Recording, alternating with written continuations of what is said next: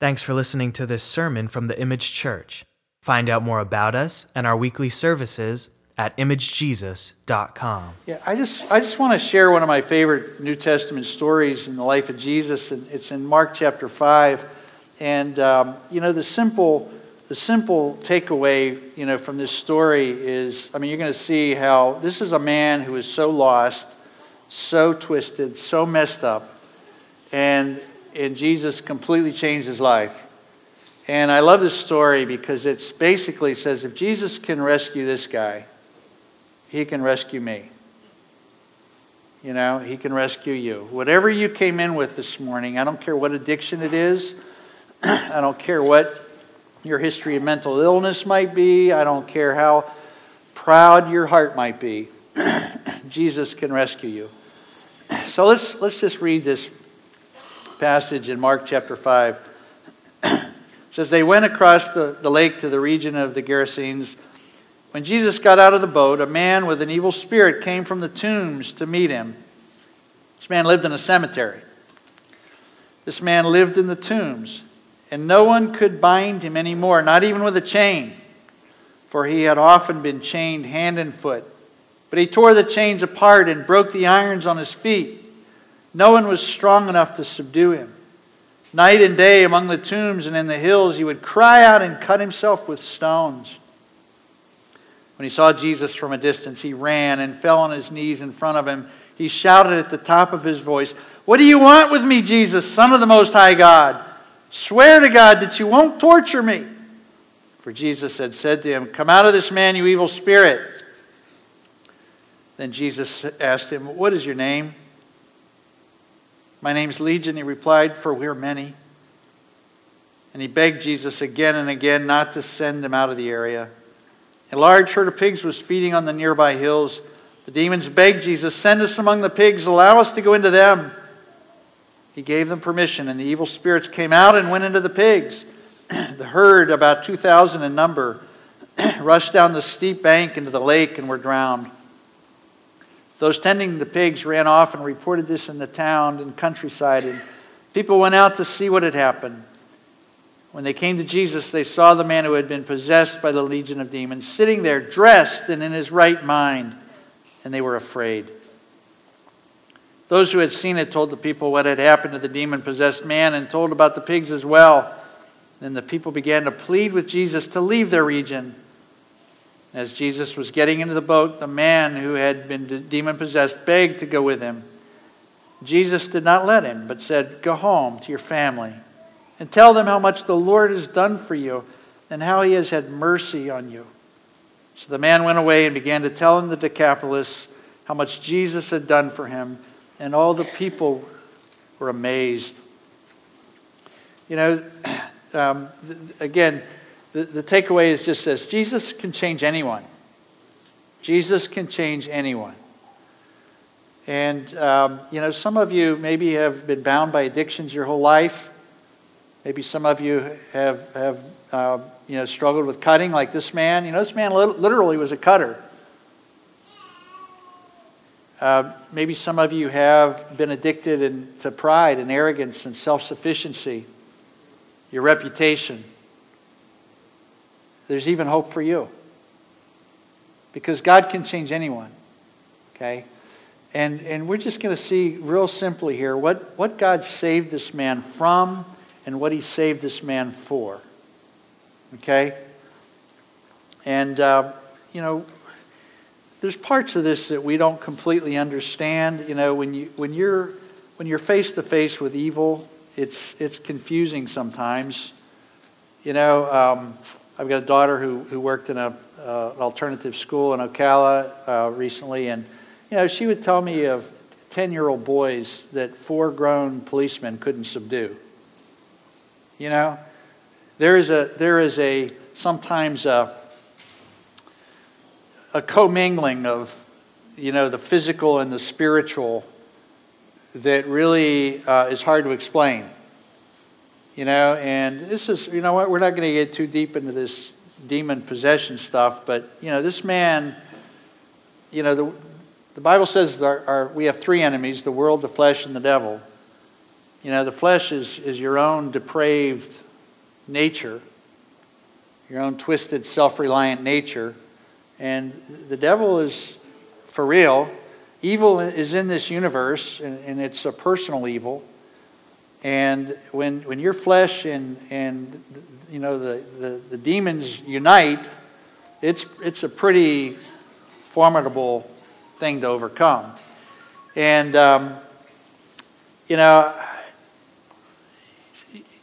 when you study mental illness, it's really difficult to know where the biological part stops and the spiritual part begins. It just all seems to be commingled, and it's really tough to sort it out or even understand it. Even if you're in the world of Christian psychiatry, it's difficult to know how all that exactly interacts. But it's not one or the other. I think sometimes Satan particularly likes to prey on a mentally confused person. Somebody whose mental illness has disturbed their view of reality. Talk about multiple personalities. This guy had it. For real. If you were in the world of secular psychiatry and this guy was in your hospital, you would probably at least diagnose him with multiple personality disorder. Among a number of other things. But the point is, we don't want to get too deep in it. I just want to say, this guy was messed up. He was bound and tortured. He was hopeless. From the world's perspective, this is the guy you lock up and you don't ever let him out. Now, they didn't have any place to lock him up, so they let him out. But he lived in a cemetery. And Luke says people wouldn't even travel through that vicinity because the man was so violent. And they would chain him. And he would break the chains. I don't know if the man might have said, "Please chain me up because I can't stop myself." When he had lucid moments and realized the people he hurt and the things he did, he might have actually said, "Please, please, chain me so I don't do this anymore." But then something would snap and, he'd break the chains and he'd hurt people and he'd hurt himself. He was a cutter. Cutting is, I've known a number of people who struggle with cutting. A lot of times people use razor blades to just cut parts of their body that usually aren't visible. Sometimes people use curling irons or cigarette butts to burn themselves. It's self-harm. And you say, well, gosh, what's the deal with that? Why? And a lot of these people are not, I know a young lady who, a very attractive young lady from a very wealthy, prominent home, dad, a very successful businessman. This young lady grew up with everything. Christian home. But had such a series of devastating, broken relationships that the only way she could cope with the pressure of her home and the pain of her relationships was literally to just cut herself. Let me read something from the Nemours Clinic about cutting. Just so you just get a picture of how devastating this can be. And why? It says, why do people cut themselves? It can be hard to understand why people cut themselves on purpose.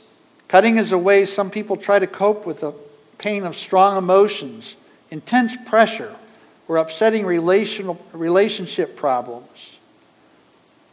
Some people cut because they feel desperate for relief from bad feelings. People who cut may not know better ways to get relief from emotional pain or pressure. Some people cut to express strong feelings of rage, sorrow, rejection, desperation, longing, or emptiness.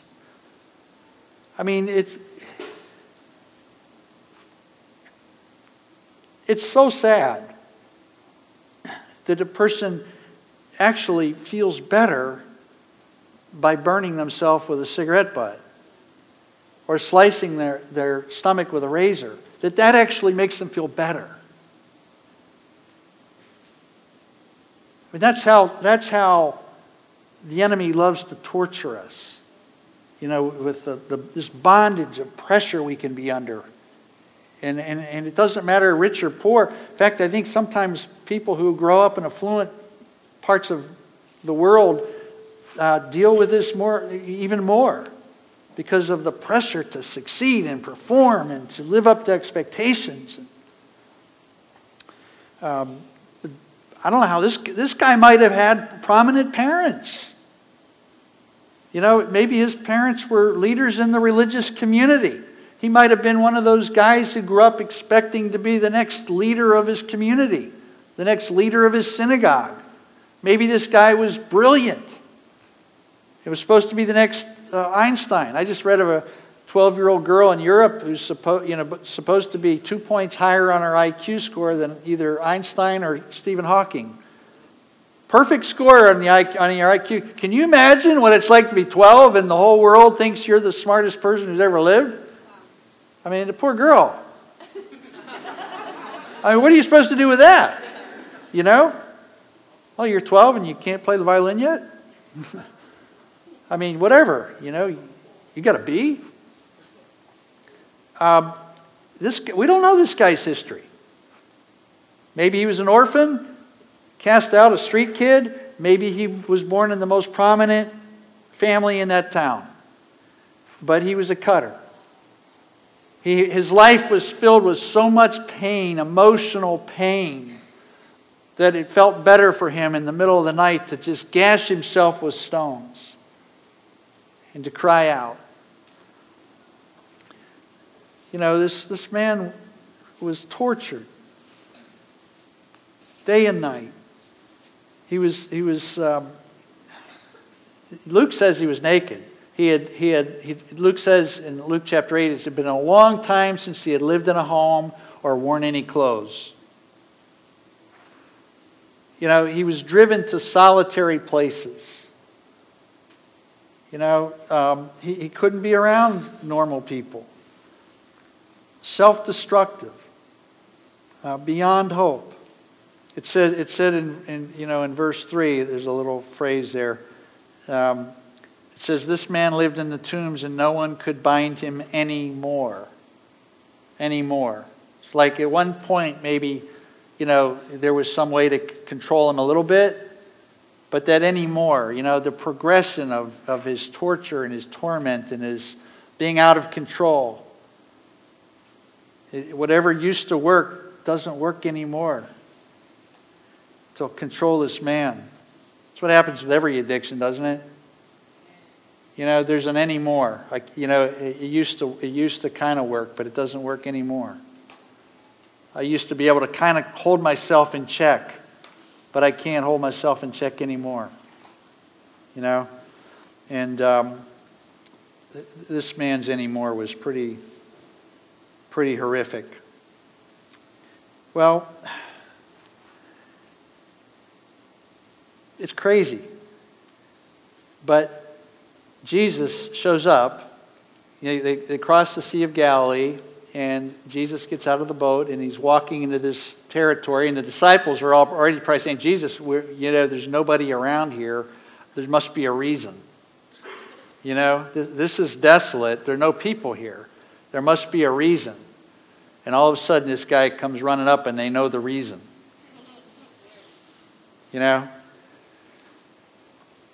But he falls down at Jesus' feet, and he knows who it is, the Son of God. But then how tortured do you have to be when you see Jesus? It never even occurs to him, Jesus, you can save me. No. What does he say? He begs Jesus, please don't torture me. Don't torture me. How scared of God do you have to be? You would think this man's got nothing to lose. Maybe this is the guy that can save me and help me and deliver me. But he is so afraid of God. He is so afraid of the Son of God that this tortured man with no life, the immediate thought is, Jesus is going to torture me. He's going to torture me. Again, in Luke's gospel, it says, he begs him, don't send me into the abyss. Don't send me to hell. Okay? It's the craziest thing in the world, but why are we, who are so, Jeremy and Aaron and Alana and Amy and Debbie and me all rode back in Jay's van, yesterday. It was weird. I'm not gonna. We agreed. What we say in the van stays in the van. But I'm just gonna tell you, it was weird, and I don't think it's possible to go on a trip with Jeremy without it getting weird.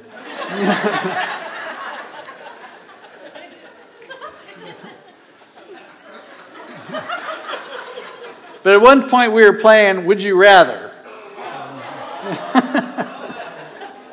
And we had some good ones. But I'm going to just tell you one.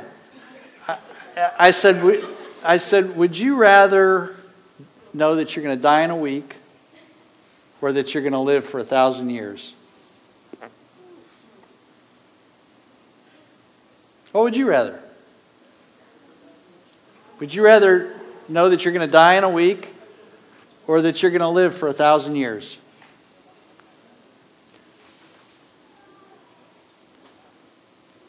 It's not easy, is it?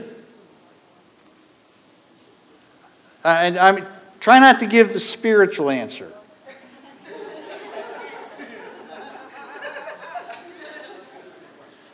I think we all said, I think I'd rather die in a week.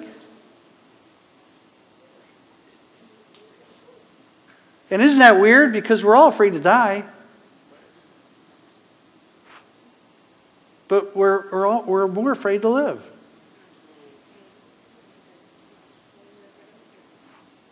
That's weird, isn't it? Well, this guy was a tortured soul. But when Jesus, the Son of God, showed up, he was afraid that now the real torture is going to begin. Torture can be in this life. You can think of torture in the next life. But there's something in us that just kind of knows instinctively that God's out to get us. And whether it's in this life or the next, there's a lot to be afraid of. And Jesus had a whole new deal for this guy. Jesus said, I'm not here to torture you, buddy. I'm here to unchain you.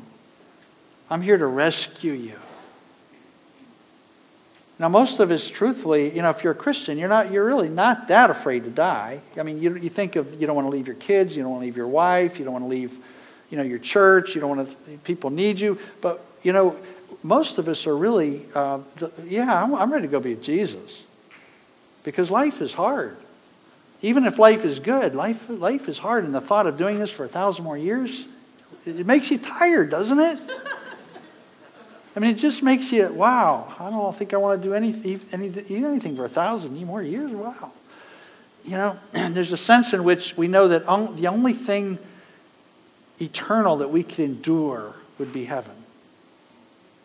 It would have to be better than this for us to endure it for eternity. And it doesn't matter if you're born in a wonderful home with a great job and you live in a nice place or whether you're on the street. The thought of more of this for 1,000 years is hard to think of. So let's go to be with Jesus. Well, the point is, there's something still limiting in our view of what God has for us that holds us back from believing that it can be as good as it really can be, as meaningful as it can be. And Jesus has a whole new future for this guy. He has a whole new future. Because he's going to deliver him from this torture that he knows. And by the way, if you're here, you're visiting, or you're just checking out Christianity, I understand that you're a little afraid of what God might do to you. I mean, I'm still a little afraid. And I know better. Okay? there is something that's just in our hearts that fears the God that loves us. It's still hard for us to get our minds and hearts around that He's that good. And even though I'm that bad, He's good enough to love me anyway. And He has a beautiful future for me. Okay? And, C.S. Lewis said, he said, when I became a Christian, he said, I was not looking for God. He said, I was looking for God the way the mouse was looking for the cat. And that's another thing I love about this story. If you are a son, a daughter of God, if you have come and surrendered your life to Jesus Christ, you did not get there on your own. You did not wake up one day and say, I'm a good person. God wants me. Where's God? The Bible says our flesh is enmity against God. Our hearts hate God. They don't love God naturally. You say, well, I love God. Well, then you don't know the real God.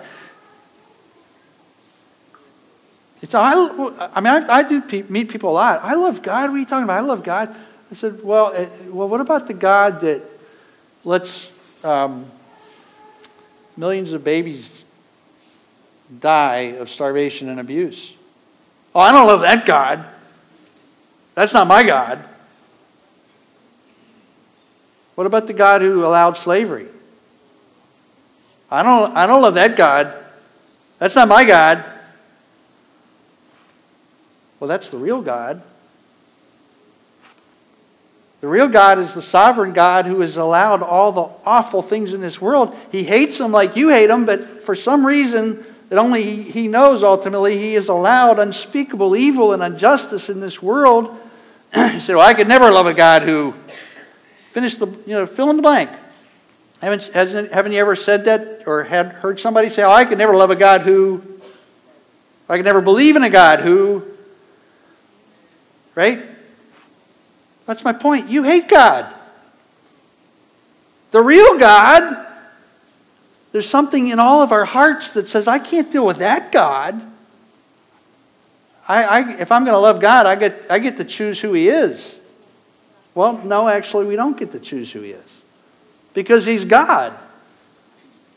He is who He is. And He's real. It's not a name for the unexplainable. It's a real person in the universe who created us and says He actually does love us. Okay? My point is, this man was not looking for God any more than you or I were looking for God. God found him.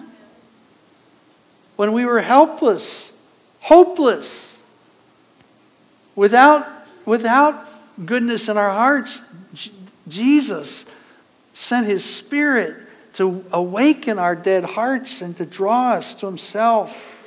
Just like this man, we can't say, God, please get away from me. And God says, no, I have a new life for you. And He unchains us. Okay? You see what Jesus freed this man from? It's unbelievable. It's so good. But I want you to see what he freed him for. This is really crazy. This is the man says Jesus is getting in the boat now to leave, and the guy begs to go with him. Okay? Well, of course. This guy is the only one who has the power to deliver you. He has delivered me, but what's going to happen when Jesus leaves? Who's going to protect me from all these evil spirits? Who's going to protect me from myself? And Jesus said, no, you can't go with me. Why would Jesus not let him go with him? Why? Because Jesus had a mission for this man. Now, Jesus didn't leave him alone. Jesus said, you can't come with me, but trust me, I'm going to stay with you. I'm never going to leave you nor forsake you. My Spirit will be with you. But physically, I want you to go home. We think of missions as leaving your home and going. Sometimes mission is not leaving, but going home. That's what mission was for this man. This man lived in the Decapolis. It was a small group of 10 cities on this region that Jesus hadn't come to yet. And he said to this guy, I want you to go back to the Decapolis and begin to prepare the way for people to understand who I am. Because when I get there, I have a lot more people to unchain. Okay? So you can see what he saved him from, but what he saved him for was not just that the pain would stop. It's purpose, it's meaning, it's mission. If you think of becoming a Christian just as a way of getting out of the hurt and the pain, that's not it. It's bigger than that. It's not less than that. It's bigger than that. He saves you for a mission, for a purpose, an eternal destiny of changing the world and helping unchain other people.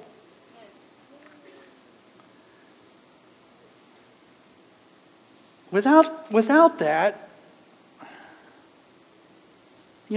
just going to bed at night and not being tormented is what's better than not being tormented, but it's still pretty empty. It's still pretty lonely. Because you are a human being created in God's image, and He made you for purpose. You'll never be happy without meaning and purpose in your life.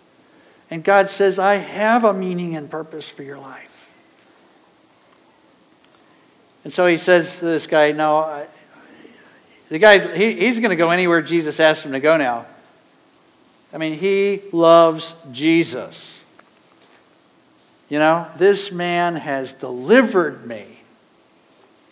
And Jesus says, no, I appreciate that you want to come with me, but if you really love me, I want to send you home. I want you to tell your mom and dad and your brothers and sisters and the people in your town what I've done for you. Okay? Have you heard that call in your life? I forget that call a lot. I'm embarrassed to say. But I do.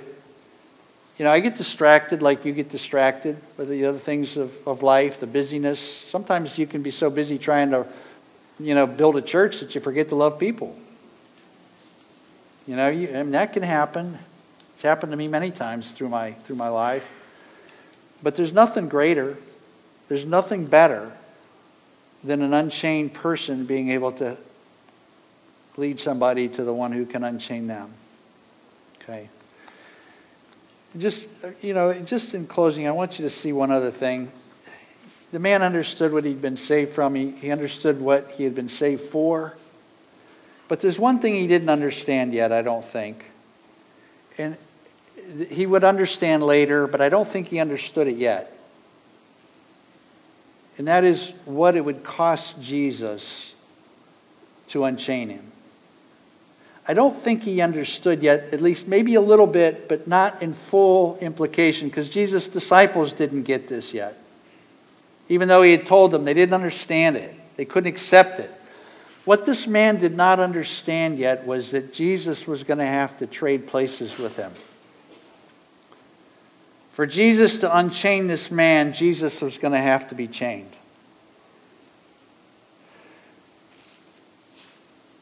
For Jesus to deliver this man from cutting himself, Jesus is going to be cut deeply, fatally. For Jesus to deliver this man from the solitary place he lived, Jesus was going to go to the loneliest place on earth. There's a lonelier place than being alone.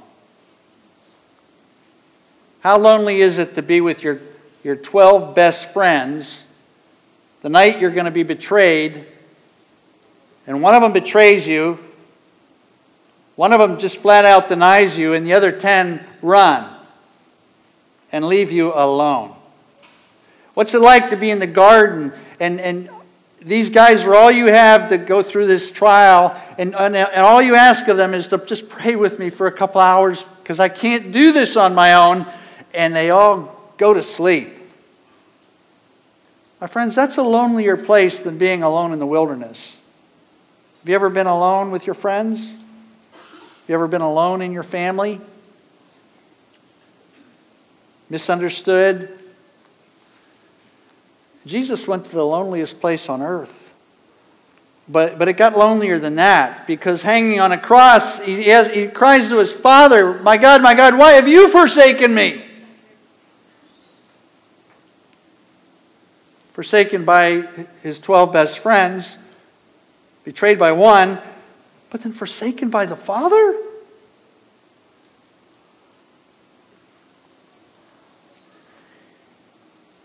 What did the man beg Jesus? Don't torture me. Please don't send me to the abyss. My friends, Jesus had to go to the abyss.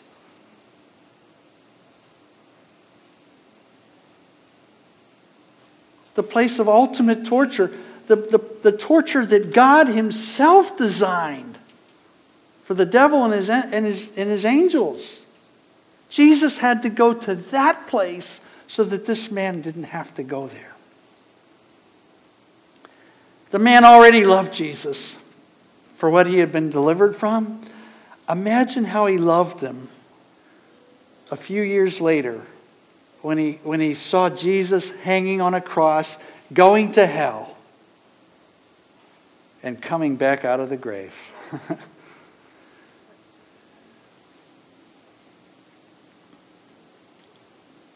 This man became a full-out lover of Jesus.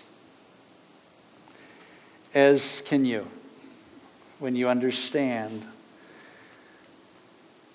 not just what Jesus has rescued you from, the purpose and meaning of your life that he has rescued you for, but then understanding that Jesus had to actually trade places with me in order to do this for me.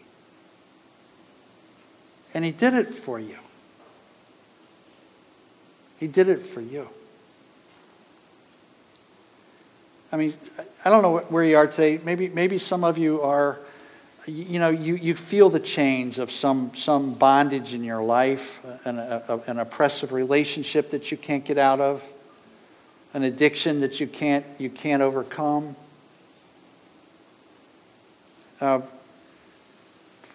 Honestly, some of us have struggles with our reputation and our pride and our self-reliance that is a chain that is maybe worse than any chain in life.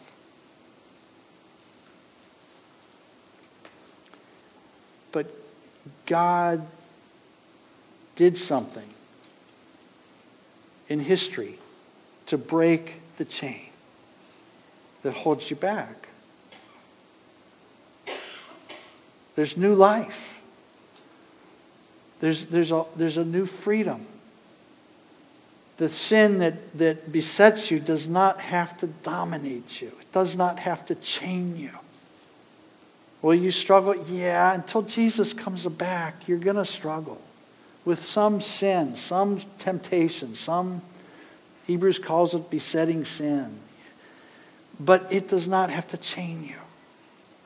You don't have to surrender to the power of the enemy, to the defeat of your own discouragement, because Jesus traded places with you. He bought your freedom. And, if you're not a Christian, you can become one today, now. Not because you're good enough to finally figure this out, but because maybe the Holy Spirit has been tugging in your heart right in this last half hour. Maybe he brought you here. You don't even know why you came today, but you're here. Well, maybe the Holy Spirit is doing for you what he did for this man. And the thing for you right now is to God, help me not be afraid of you. Help me to trust you. Help me surrender. Help me to believe that you don't want to torture me. If I come to you, it's not because you want to make my life miserable. You want to unchain me. You want to release me now and forever. And you can just simply say in your heart, God, take me. I'm needy, I'm lost, I'm broken, I'm chained. God, will you take me now? I believe I'm a sinner. I believe I'm in bondage. I believe Jesus died on the cross in my place. Will you take me now? And Jesus said, the Father will not cast out anyone who comes to him through my name, in my name. Okay? If you are a believer, if you know Jesus is your only hope and Savior, and by the way, if you are, I just want you to, before you leave here, remember, God saved you for something, not just from something. Have you found it? Have you opened your heart to for some of it's like the Christian life is better than hell, but honestly, you're pretty miserable because you haven't surrendered yet to His purpose for your life. Maybe for you today it's like, Lord Jesus, as I come to take communion again, I honestly have got to admit my life still is empty. I'm still driven by all the things the world is driven by. Jesus, do you have a purpose for my life? What is my new name? What is my new destiny? And He has a specific one for each of us. And it's the sweetest thing in the world when you find it. Life still hurts. One of the speakers at the conference this weekend said, the closer you get to the cross, the more splinters you get. It's okay. Splinters won't kill you. Cross will kill you, but it won't kill you. Can't kill what's inside. And so whether you're a Christian, whether you're considering it, thinking about becoming a Christian, I want you to just pray for a minute and ask God, what do you have for me right now in this moment? And then we're going to take the Lord's Supper. We do that here we just walk up front and take a piece of bread and dip it in the juice. And the bread represents the body of Christ broken on the cross. The juice represents the blood of Christ that's spilled for us. And we do that to remember who He is and what He did for us. If you're not a Christian, then you shouldn't do this. You should just sit and pray and think about it, and not do this part of the service until you really know that you have surrendered your own personal heart and life to Jesus, and He is your Savior as well. Let me pray, and then Aaron, you're going to come and help. Lord Jesus, thank you. Thank you, God, for loving us. Thank you for including us in your mission for this world, to bring justice where there is injustice, to bring comfort and healing where there is brokenness and terrible pain and agony. Thank you for bringing us into your mission to, Lord, lead those who are eternally lost into eternal salvation. And God, but especially thank you, Jesus, that you're willing to trade places so that we could have this new life. And we celebrate and remember that now. In your name, Jesus. Amen.